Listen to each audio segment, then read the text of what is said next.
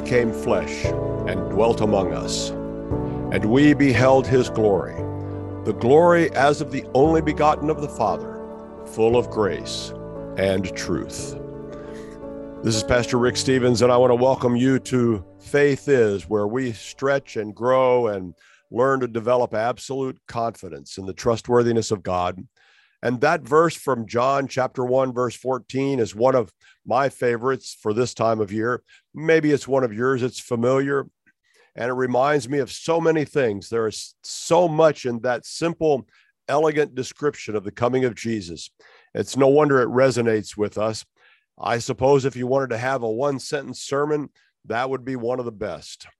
And the Word became flesh and dwelt among us, and we beheld his glory, the glory as of the only begotten of the Father, full of grace and truth. And as we get into the program this morning, I want to encourage you to think about that idea of truth. Now, there's a lot of things in that verse. We all recognize that, but notice it says full of grace and truth. And it seems to me that we live in a world surrounded by lies. It seems that lies threaten to engulf us, threaten to overwhelm us. Everywhere we turn, we can't be sure if we're getting the truth from the people who want to tell us what's happening, tell us what to think about, and even sometimes tell us how to think. It seems that we live in a world that's dominated by narratives, but we need to seek and find the truth. We don't need a narrative. We don't need a story that somebody tells us. We need to know what is the truth. In writing to Timothy, the Apostle Paul said, "You're going to find that there will be times when people will have no stomach for solid teaching, but will fill up on spiritual junk food, catchy opinions that tickle their fancy. They'll turn their backs on truth and chase mirages. But you, keep your eye on what you're doing. Accept the hard times along with the good. Keep the message alive. Do a thorough job as God's servant." And that's from 2 Timothy 4, verses 3 and 5, or 3 through 5, from the Message. Keep your eye on what you're doing. Accept the hard times along with the good. Keep the message alive. Do a thorough job as God's servant. And part of doing a thorough job is to make sure that we concentrate on that which is true. And I think that that's as important these days as it's ever been in my lifetime. You may have heard the name Everett Piper. He was a one-time college president, now retired, and he has a saying that he uses quite frequently. In times of universal deceit, truth is the only rebellion left. I think he's right. We need to push back against that which is deceptive and that which is not true. We need to hold to the truth. As for John chapter 1, verse 14 says, that Jesus came full of grace and truth. And you see, that's a benefit to us because Jesus also said, if you hold to my teaching, you are really my disciples. Then you will know the truth, and the truth will set you free. You know, really, it's no small thing to say that truth is God's gift to us because he tells us the truth. And truth is the church's gift to the world because we are the people that God uses to tell the truth. And we need to remember to focus on that which is true and right and good.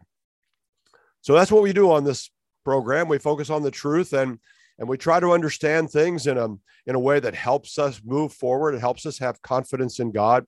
And we've been focusing on some things during this season, and we're going to talk about that some more today as well. As you may know, I'm the pastor of Diplomat Wesleyan Church in Cape Coral, Florida.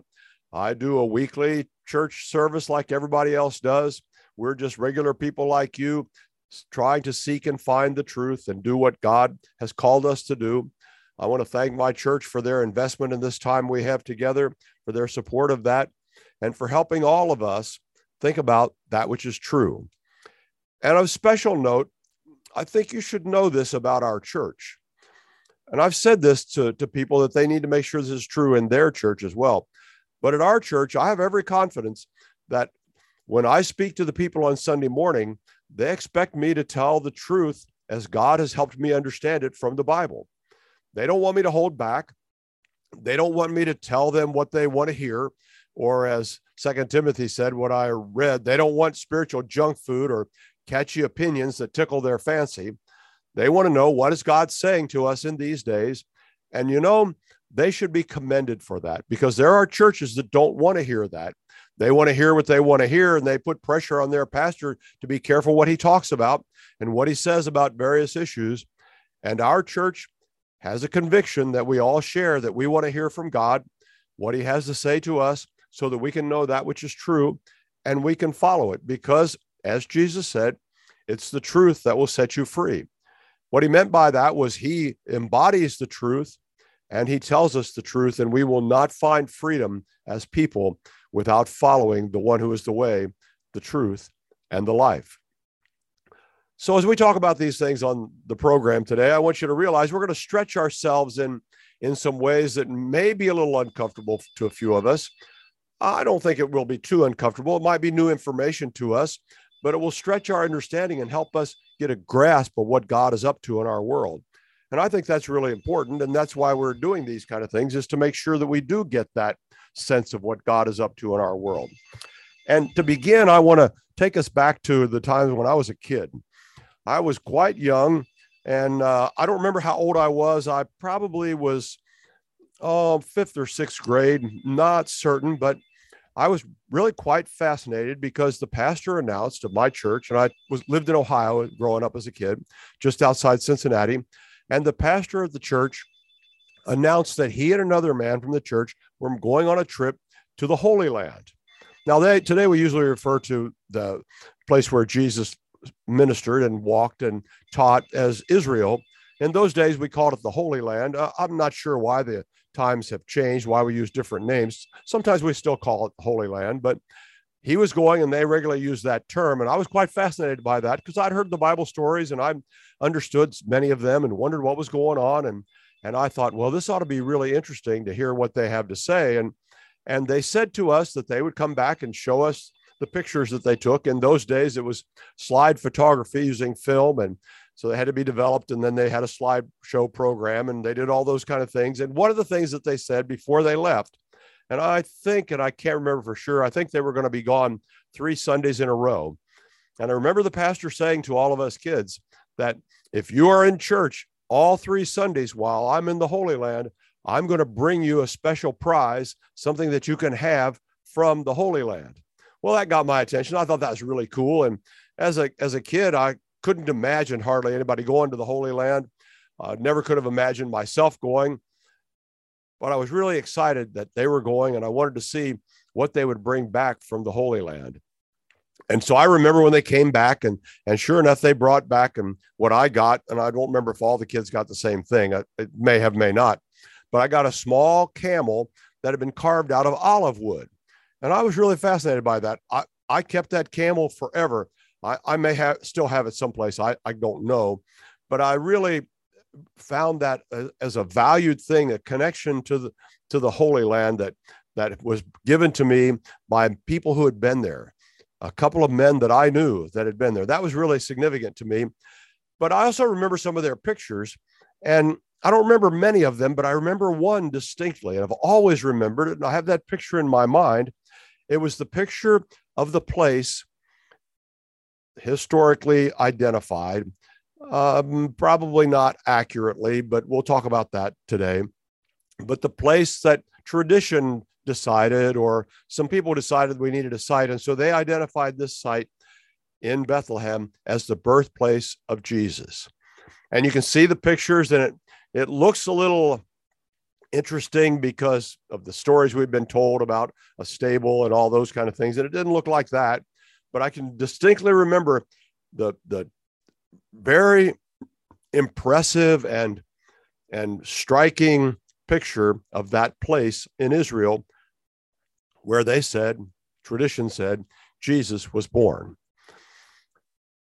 Well, fast forward a number of years, and really to my surprise, and I still don't remember what caused me to do it, but I did. I decided I would go on a tour, a trip. The tour leader actually called it a pilgrimage because he wanted it to be more than sightseeing. He wanted it to have spiritual significance, and it really did. But I remember going on a trip to the Holy Land. And I remember wondering what I would see, thinking that probably I didn't know enough about the whole geography of the place to get much out of it. But still, I wanted to go. And I wasn't reluctant to go. I wasn't afraid to go. There's always this kind of, well, what's going to happen? Because we hear of so many things in the Middle East. And yet I was excited. I was not at all concerned about any of that. I was just excited. I couldn't sleep all night on the flight to Israel. I was just excited to be there, to be going, and eager to see what was going on. So we had a great trip, saw a lot of things, experienced a lot of things, was amazed by many things. And one day, and I wasn't sure until we got there on the trip, because the advanced information was a little vague about it and not certain we'd be able to visit Bethlehem. But it turned out one of the days on the trip, we were able to get on the bus and go from, I think it was from Jerusalem to Bethlehem. Well, that was quite an interesting adventure, you'd say, because we left together on the bus, and on the way we had to pass through a checkpoint, a military checkpoint. Well, I'd seen the news and I'd seen pictures, and I knew a little bit about what that was, and so I was quite interested. I looked out the window to see what was going on, and lo and behold, a couple of soldiers got on the bus, full dress, full battle dress, carrying their weapons and everything, and walked down the aisle looking at all of us. And I didn't quite know what to think about all of that, but we were going to Bethlehem. That's okay. I wasn't going to worry about it. And sure enough, we get to Bethlehem, and we get off the bus, and we walk up the hill toward the Church of the Nativity. Now, it was an interesting thing because I'd seen pictures of the Church of the Nativity, and years later, I'd seen, I guess probably from Christmas Eve when they'd broadcast the services there at the Church of the Nativity. And I had remembered seeing there were some occupiers once that took over the church. And so there was some news photography related to that. And so we walked up the hill and through the courtyard and into the Church of the Nativity. It wasn't a huge building, but it was the place.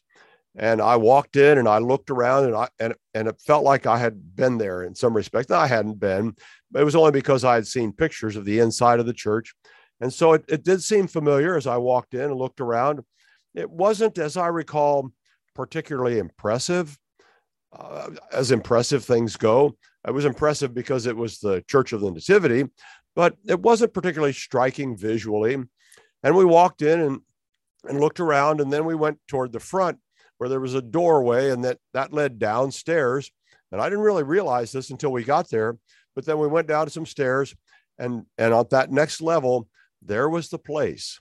And as soon as I saw it, I remembered, wow, that's what I saw from the pictures of my pastor that he showed at our church when I was a kid. And it was exactly the place. And I could stand, and I remember standing in the exact place where I could look at the location where tradition tells us Jesus was born.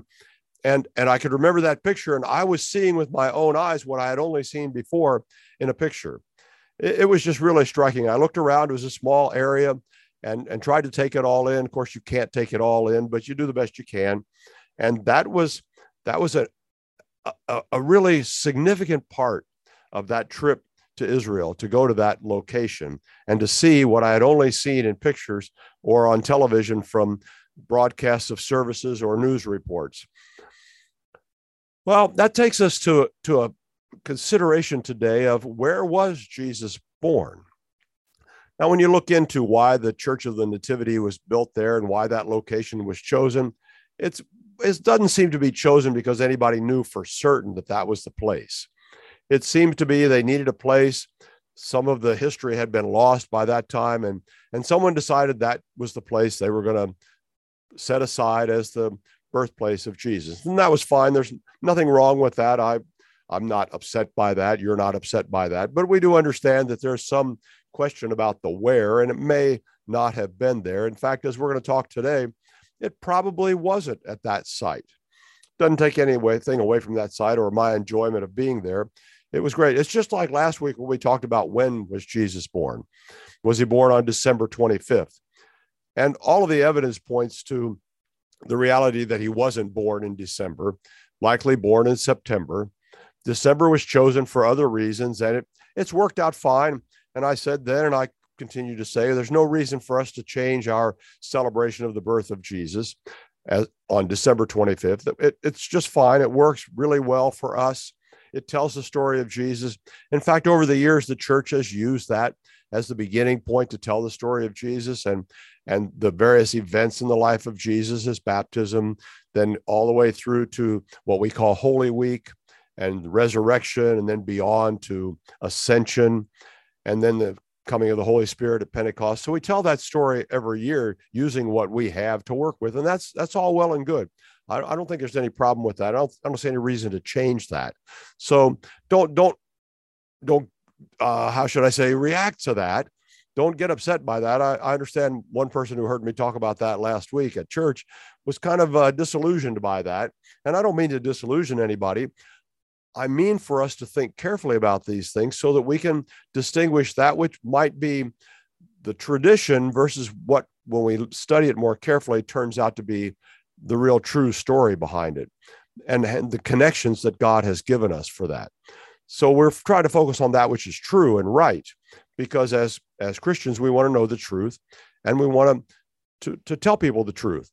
So that's the reason for looking at the when, and also the reason today to look at the where, because the way that site was selected there at the Church of the Nativity really indicates that it probably wasn't the place. And so we want to think about and talk through some of the ideas of where Jesus really was born, and why would that matter? Why is that significant?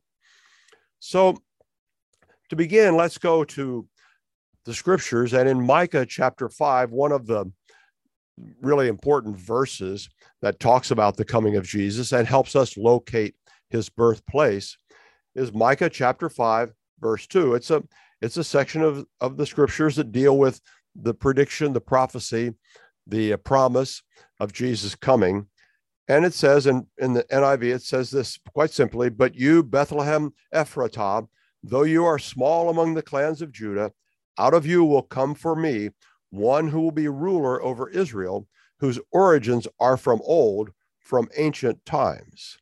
Now, you've probably heard that if you've been around church during this time of the year. It's one of those familiar verses because it talks about coming from Bethlehem. Now, Micah uses this very interesting description, Bethlehem Ephratah. And as best I've been able to determine, we're not quite sure what that word Ephratah is about.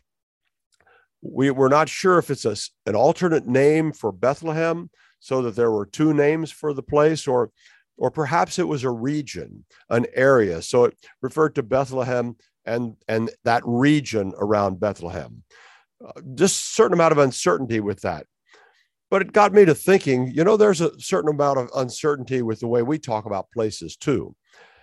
For example, I live in Cape Coral, Florida. You may not know where Cape Coral is, but if I were to tell you it's in Southwest Florida, that would give you a little bit better idea, because you could picture in your mind the peninsula of Florida, and you could tell if you go south and west, then you would have a little better idea of where I live, because I live in what we call Southwest Florida. Well, Southwest Florida is a pretty big geographical region. Cape Coral is only one city in Southwest Florida. It's the biggest city in Southwest Florida, for sure, by geography. I'm not sure about population these days. That fluctuates, but we have a lot of people in Cape Coral and a huge geography. We have more canals in Cape Coral than they have in Venice, Italy. So it's an interesting place. It's a big place. But Southwest Florida is not just Cape Coral, and Southwest Florida is not just Fort Myers, the city across the river from us. It's not just Naples, the city that's south of us. It's not Punta Gorda or Port Charlotte, cities north of us. But this whole region up and down the west coast of Florida, from about Port Charlotte, I guess you'd say, to Naples, we'd call Southwest Florida. Now, there are things south of Naples that probably are included in Southwest Florida, but when we think of it, tends to be the way we think of it, or at least the way I think about it. I've only been here almost 25 years, so I'm not really an old timer in terms of how people have always thought of it, but this is the way that I see us using the term Southwest Florida. So if I were to talk to someone and they were to ask me where I live, I would often say to them, well, I live in Cape Coral. And they would look at me like, and so many people do it, they've never heard of Cape Coral. Well, I understand that. It's not that well known of a city, even though it is the second or third largest city geographically in the state of Florida. People just haven't heard about it, and that's okay. So I would likely say to them something about the area. So I sometimes would say to them, well, Cape Coral is north of Naples and it's south of Sarasota, kind of in between the two. Sometimes that helps. Sometimes I might say, well, it's in Southwest Florida. It's on the west coast of Florida. And sometimes people will by then begin to say that, yeah, they have an idea where that is. Now, they couldn't find where I live from that description, but they would have an idea where I live because it reflects the region. So when Micah says Bethlehem Ephratah, he might very well be talking about more than a discrete city with specific boundaries. He might have been talking about a wider region. So in Southwest Florida, we might say if we live in Cape Coral that we're going to go over to Fort Myers to run an errand. Now, we would say we're going to Fort Myers, but we use that term pretty loosely. We might be going to a place that's in the city limits of Fort Myers, but we might not. We might be going to South Fort Myers, which is outside the city limits. Or maybe we're going east of the city proper, but we would still refer to it as Fort Myers. So when we think about the way the Bible uses those descriptions, we need to give that the same consideration as the way we think about them. So that's not to dodge being specific. That's just simply to recognize that we get interesting clues from the scriptures that we need to take and allow them to speak to us on their level, on the basis of what they have to say. So in this passage in Micah, if you go to chapter 4, we get a little more information about this whole idea, and it helps us think about that better if we think about the way we commonly refer to places. Another example, I talked to a lady who came to church on Sunday, and she said she was going to visit relatives in Fort Worth, Texas. Well, that was interesting. We were curious, and she told us it's Fort Worth. But then she said, well, it's not exactly Fort Worth. And she named the town I've never heard of and can't remember now. But that's the way we use things. So we get a little tantalizing clue from chapter 4 of Micah about this whole idea of the region. So in chapter 4, verse 8, the New International Version has it this way: "As for you, watchtower of the flock, stronghold of daughter Zion, the former dominion will be restored to you. Kingship will come to daughter Jerusalem."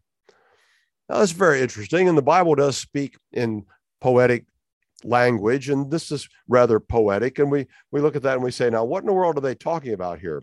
Well, there are a couple of references to places in here. There's a place described as watchtower of the flock. There's a place described as stronghold of daughter Zion. It's talking about the former dominion will be restored to you. So there must have been some dominion, to use this word, that took place in this area. And it talks about a kingship will come to daughter Jerusalem. So all those kind of poetic clues help us think about what's he talking about. And remember, this is all in the section that speaks to the promise that God is going to send Messiah, the birth of Jesus. So let's unpack that a little bit and see. Now, he says stronghold of daughter Zion, and that's language that refers to the city of David, which is just north of Bethlehem, but also in this region. North of Bethlehem, a little bit south of what we call Jerusalem today, there's a separate area called the city of David. And so this likely refers to that area. Of course, it definitely mentions daughter Jerusalem, so it mentions that area. So we get the sense that this is a bit of a regional reference going on here in verse 8 of chapter 4. But it says one very specific place that we know existed. There probably is still some question about exactly where it is, but we have a good idea of it.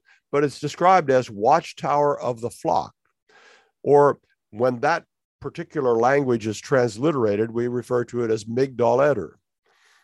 Or you might hear it called Migdal Eder or Migdal Eder. There's different pronunciations, and I can never tell which one's going to come out when I pronounce it. So this might be an adventure. You might catch me pronouncing it several ways. But remember, when in doubt, just pronounce it like you know what it is, and everybody will believe you've got it right.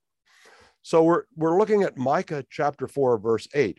And it's real interesting to hear him say, as for you, watchtower of the flock.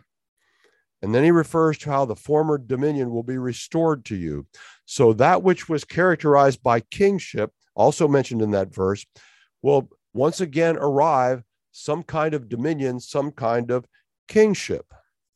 So when we think about that and we see the reference to daughter of Zion, the stronghold of daughter of Zion, and we recognize that's a reference to the city of David, all of a sudden we remember, wait a minute, the former dominion that is so highly prized by God's people was the rule and reign of King David.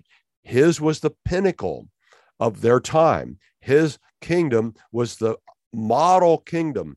They never did better under any king than David. And so he's highly revered. I understand, and I haven't been to Israel that much, but I heard another man who I respect a lot talking about his trips to Israel. He's made many. And he says, there's nobody bigger in Israel than David because of the reference to that historical time and that great kingdom, that great reign of King David. And he said, David is everywhere and he's revered everywhere. And he said, you can even go into McDonald's and get a McDavid burger. Well, I'd never heard of that before. That struck me as kind of odd. We didn't go to McDonald's when I was in Israel, but I thought that was really emblematic of how significant, very significant, David's rule and David's reign was in Israel at that time. And so here in this verse, it's referring to this former dominion, and there was no dominion stronger than David. And it says it will be restored to you. And it refers to this location. This location, it will become back to you, and you will find that kingdom there. And so we get this very strong clue that this watchtower of the flock, stronghold of daughter Zion, the former dominion will be restored to you. Kingship will come to daughter Jerusalem. That something is going on in this location that's outside of Jerusalem, but also described as watchtower of the flock or Migdal Eder. You choose. Well, that place is mentioned other times in Scripture with other references going back, including Jacob and some of the things that took place earlier. We don't need to get into all of that. But we know it was a discrete place because we know it's identified in other ways. Now, why they choose in the NIV here to call it watchtower of the flock, I don't know. But we do know that if you transliterate the words there, it's Migdal Eder. And so that's quite clear.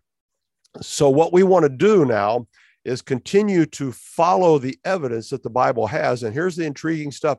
There's something happened in this area called Bethlehem Ephratah, something that's described quite vividly by Micah as restoring the former dominion. And what could restore the former dominion more than the coming of Messiah?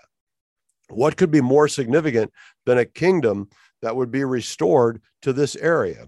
Because they would have known, we know, that David was connected to this, and it was his dominion that was the peak of the times.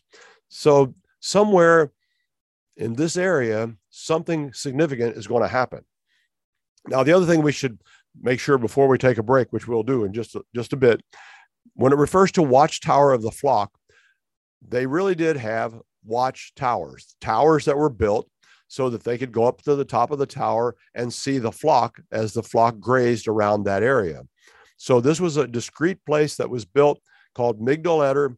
It was a watchtower so that they could climb up in that tower and watch the flocks of sheep, keep an eye on them, look out for their well-being.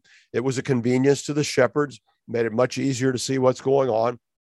And it was a discrete place that something is about to happen, because Micah points to that and reminds us. We don't look at chapter 4 very often. It's not nearly as well known as the other ones, but it's a real place. It's real significant. And we're going to look at why Migdal Eder makes so much difference in the life of God's people. And we're going to come to a much better, deeper understanding of how God sent his son to deliver us from evil, to save his people from their sins. We'll be right back. You stay with us.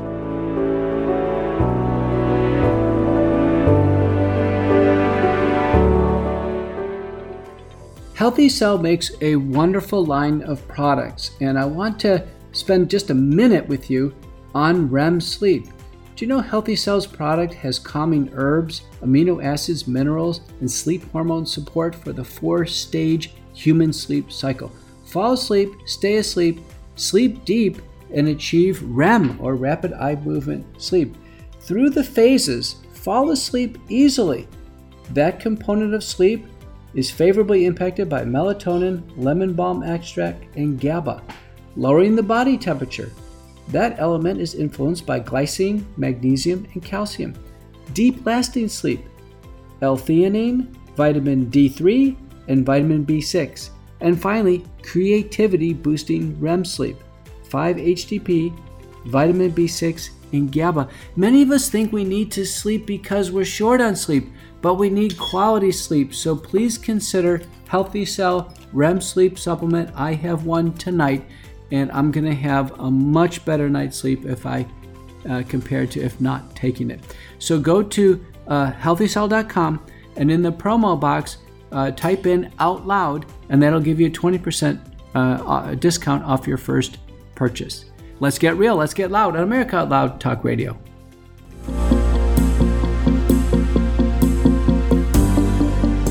AmericaOutloud.com. Simply put, we're patriots who believe in Ronald Reagan's vision of a shining city on a hill. From sea to shining sea. You can listen in on iHeartRadio. Our free apps are on Apple, Android, or Alexa, or our world-class media player. America Out Loud Talk Radio. Liberty and justice for all.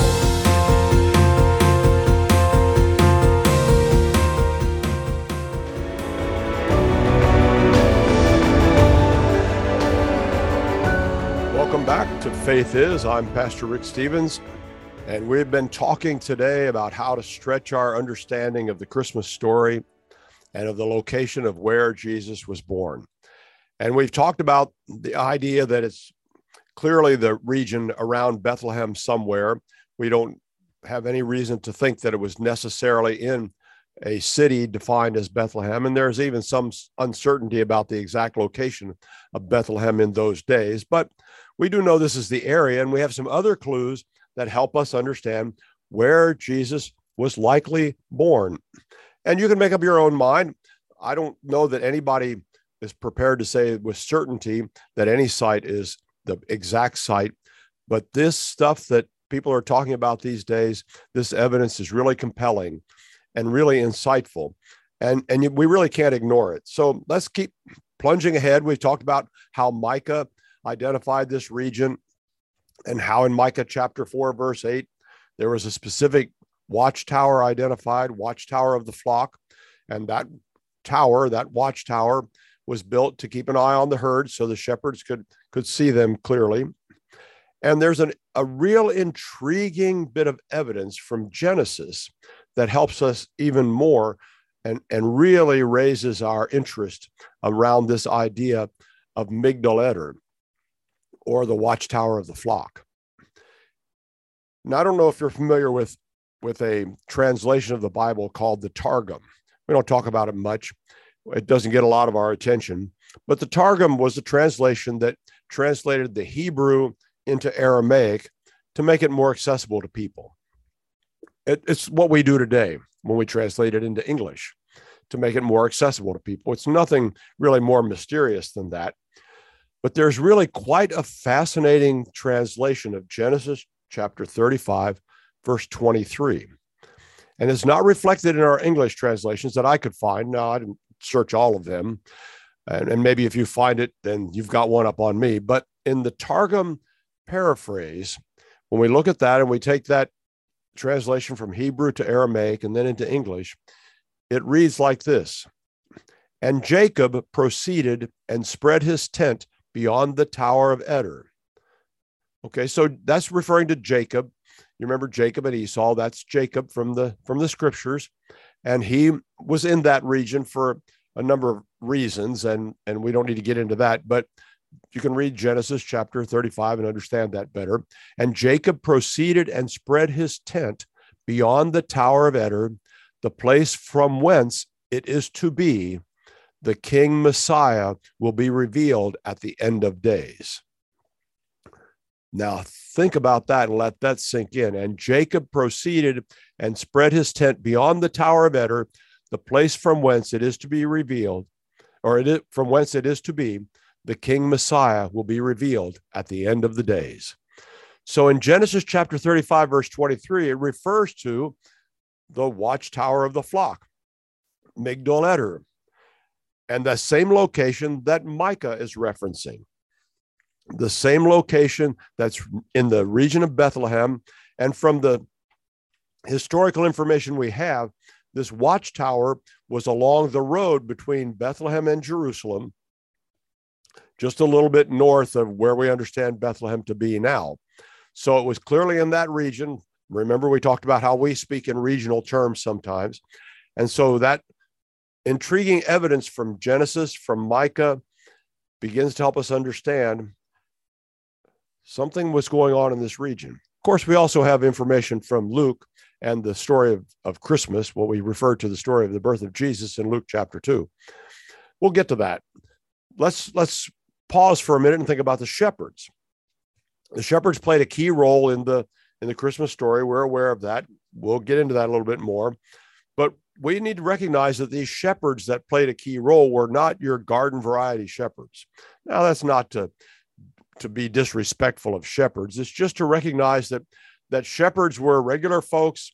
There are some people that say, and I heard a guy say that in those days, mothers didn't want their sons to grow up to be shepherds because it wasn't a very honorable or significant occupation. Well, that may be, but these shepherds were the special shepherds. These were the top ranking, you might say, shepherds, because the shepherds that were reflected in the Christmas story and that kept watch in this area around Bethlehem near the watchtower of the flock, Migdal Eder, they were special shepherds because they were there specially appointed by the priests from the temple in Jerusalem. So they worked under the authority of the priests. They were trained by the priests for this duty because they needed to be able to examine lambs when they were born for sacrifice, because these shepherds were the ones that took care of the herds that provided the sacrificial animals for the temple in Jerusalem. So these shepherds were special. They were not just regular shepherds. They were special shepherds. I don't know any better way to say it than that, because they had a higher level of responsibility. They had to select the lambs and learn how to identify the lambs that would be appropriate for sacrifice in the temple. So you kind of have the scene set. We're kind of intrigued by this watchtower of the flock. We're kind of intrigued by these shepherds being special. And so let's now skip ahead to Genesis and the actual story that we read in Luke chapter 2. Let's just plunge in with Luke chapter 2, verse 1. I'm reading from the New International Version. Very familiar story. In those days, Caesar Augustus issued a decree that a census should be taken of the entire Roman world. This was the first census that took place while Quirinius was governor of Syria, and everyone went to their own town to register. So Joseph also went up from the town of Nazareth in Galilee to Judea, to Bethlehem, the town of David, because he belonged to the house and line of David.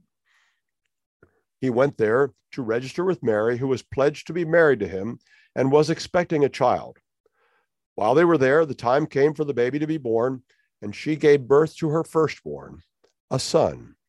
She wrapped him in cloths and placed him in a manger because there was no guest room available for them. And there were shepherds living out in the fields nearby, keeping watch over their flocks at night. An angel of the Lord appeared to them, and the glory of the Lord shone around them, and they were terrified. But the angel said to them, "Do not be afraid. I bring you good news that will cause great joy for all the people. Today in the town of David, a Savior has been born to you. He is the Messiah, the Lord. This will be a sign to you. You will find a baby wrapped in cloths and lying in a manger." Suddenly, a great company of the heavenly host appeared with the angel, praising God and saying, "Glory to God in the highest heaven, and on earth peace to those on whom his favor rests." When the angels had left them and gone into heaven, and the shepherds said to one another, "Let's go to Bethlehem and see this thing that has happened, which the Lord has told us about." So they hurried off and found Mary and Joseph and the baby, who was lying in the manger. When they had seen him, they spread the word concerning what had been told them about this child, and all who heard it were amazed at what the shepherds said to them. But Mary treasured up all these things and pondered them in her heart. The shepherds returned, glorifying and praising God for all the things they had heard and seen, which were just as they had been told. So the shepherds were those who were caring for the special sacrificial flocks. They're surprised at night by word from the angel, and then the angel gives them an address where they're going to go and find the baby that they just announced, that a child has been born in the town of David, the Messiah. That's pretty big news. So how are they going to find the address to find the baby? Well, a lot has been said, and a lot is said about no room in the inn, and how Mary and Joseph ended up in a place that we often describe as a stable. But let's go from the shepherd's point of view, and let's see, how did they know where to find the baby? You know, there's no evidence in Luke chapter 2 that they wondered or had trouble finding him. Now, I don't know why Luke tells the story, and I don't know all those details. We can't know them, but we do know they had no trouble finding the baby. We also know that the angel didn't tell them to go to Bethlehem. They said, "Let's go to Bethlehem." Well, okay, so that they went to that region. Where were they? We don't know exactly where the shepherds were. Were they out a couple of miles from Bethlehem? Were they out north of Migdal Eder? And so they would have had to go by it on the way to Bethlehem. We just don't know for sure. But we do know that the angel gave them the address, so to speak. Because remember, the angel said, "This will be a sign to you." Okay, here's how you'll know you find the baby. Here's how you'll know that this is Messiah that we're talking about. And the angel said two things. You'll find a baby wrapped in cloths. That's one. And secondly, lying in a manger.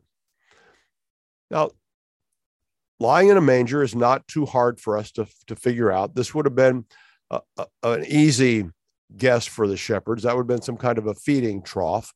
And so that wouldn't be hard. So they would be looking at a place where there was a stable of some kind, because that was one of the clues that the angel gave them.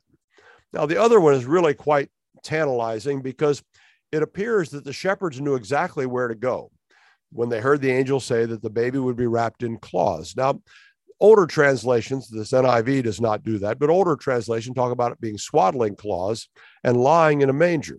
So there are two connected clues there. Manger, we understand, feeding trough could serve easily as a bed for a baby. We can imagine that.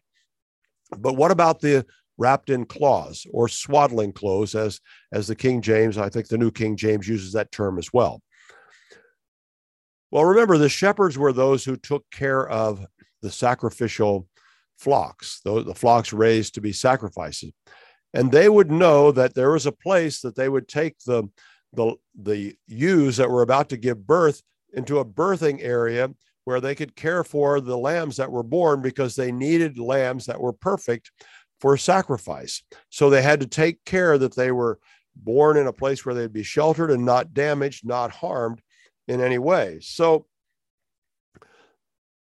the place that this likely took place, the birthing stable, was in this watchtower of the flock. By all of the historical evidence, it points to that. And so the shepherds would have recognized that the lambs were wrapped in cloths, because when the lambs were born, they had a tendency to thrash about. And in order to keep them from hurting themselves or to be damaged so that they were not able to be used for sacrifice, they would wrap them in these swaddling cloths, and they would lie them in a manger, or lay them in a manger, so that they would be protected and they wouldn't hurt themselves, because if they were perfect, they could be used for sacrifice, and they needed to be perfect. So when the shepherds heard the angels talk about wrapped in cloths or wrapped in swaddling cloths and lying in a manger, they would have immediately made a connection between what they knew took place in terms of the birth of lambs for sacrifice, and they would have connected that to Jesus being taken care of in exactly the same way. So it wouldn't surprise me, and I realize it doesn't say that exactly, but it wouldn't surprise me, and much evidence points to that they would have gone immediately to Migdal Eder, to the watchtower of the flock, and found Jesus, because the angel gave them clues that were exactly in line with the things that they knew, that exactly fit the care that was necessary for the birth of a lamb that had to be very carefully taken care of, so that lamb was perfect and ready for sacrifice at the temple. And so they swaddled those lambs so they wouldn't thrash about and hurt themselves. It would also keep them warm, help them thrive, and they would lay them down in a manger so that they would be well taken care of. So when this is described to them by the angel, that they would find Messiah taken care of in exactly that same way, it's an easy conclusion to realize that the shepherds would have made that connection.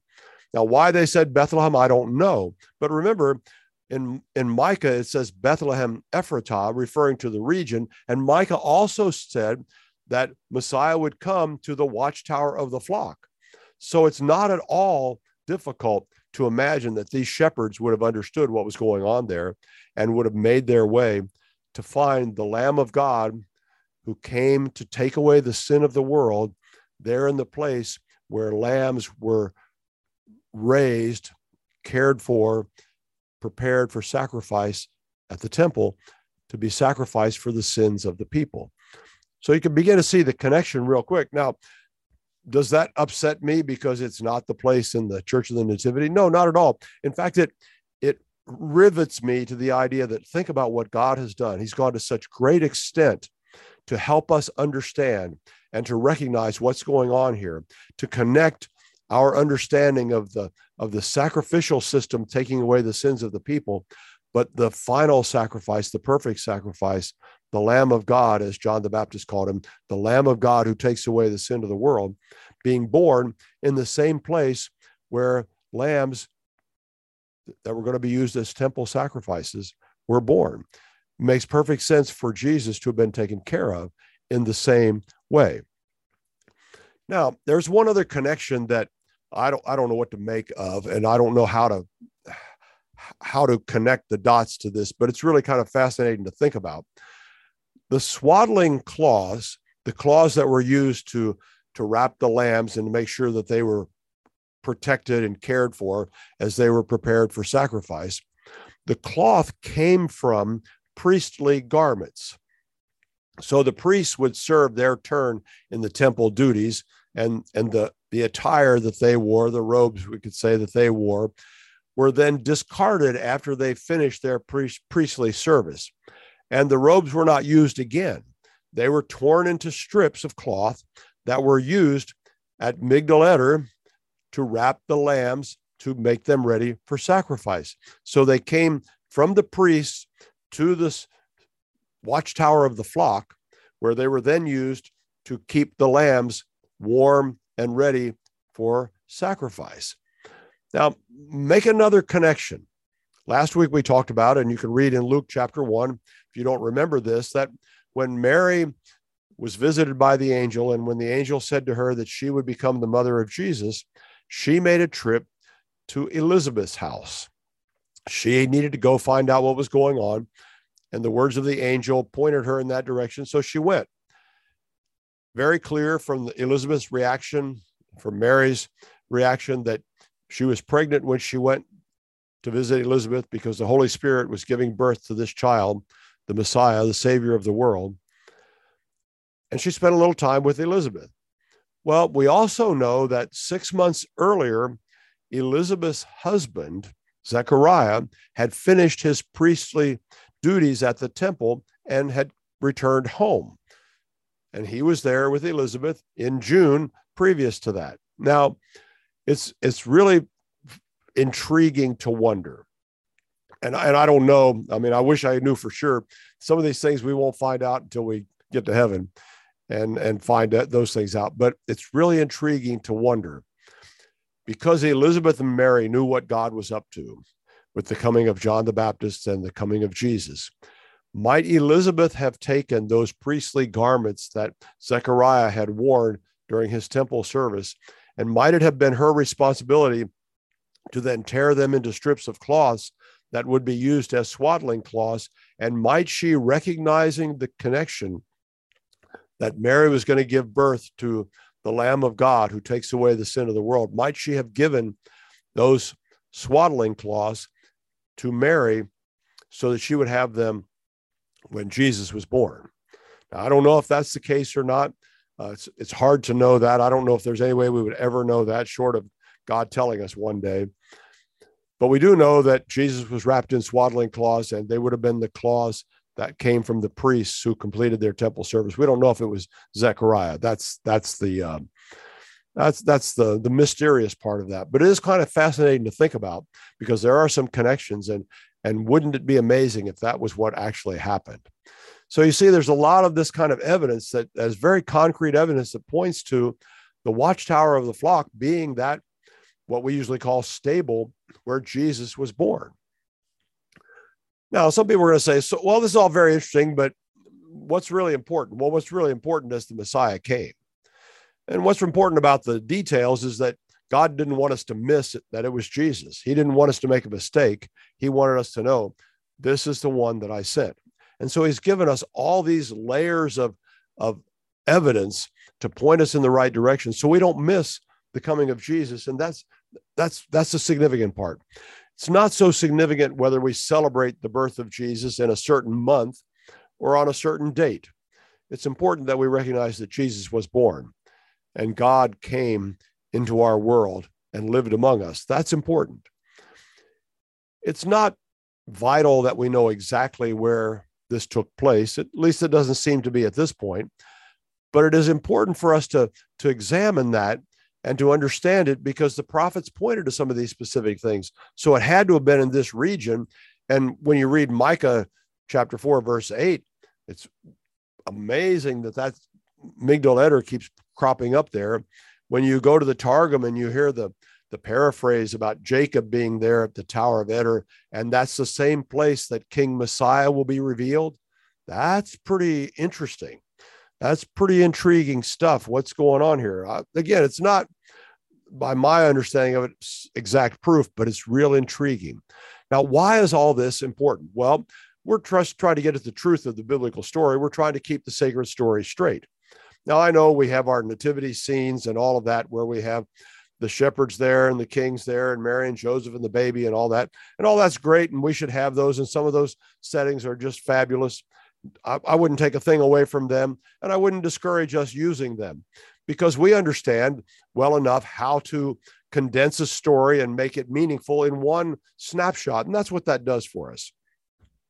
But here's what we need to be careful about as followers of Jesus. We live in an age surrounded by, we could say, dominated by narratives, where people get an idea and they tell us a story. And many of us are conscious of that and concerned that they're not telling us the truth. They're telling us what they want us to believe, not what is true. So as Christians, we need to be willing and able to sort out the evidence that God gives us so we can tell the difference between a story someone tells us and the truth.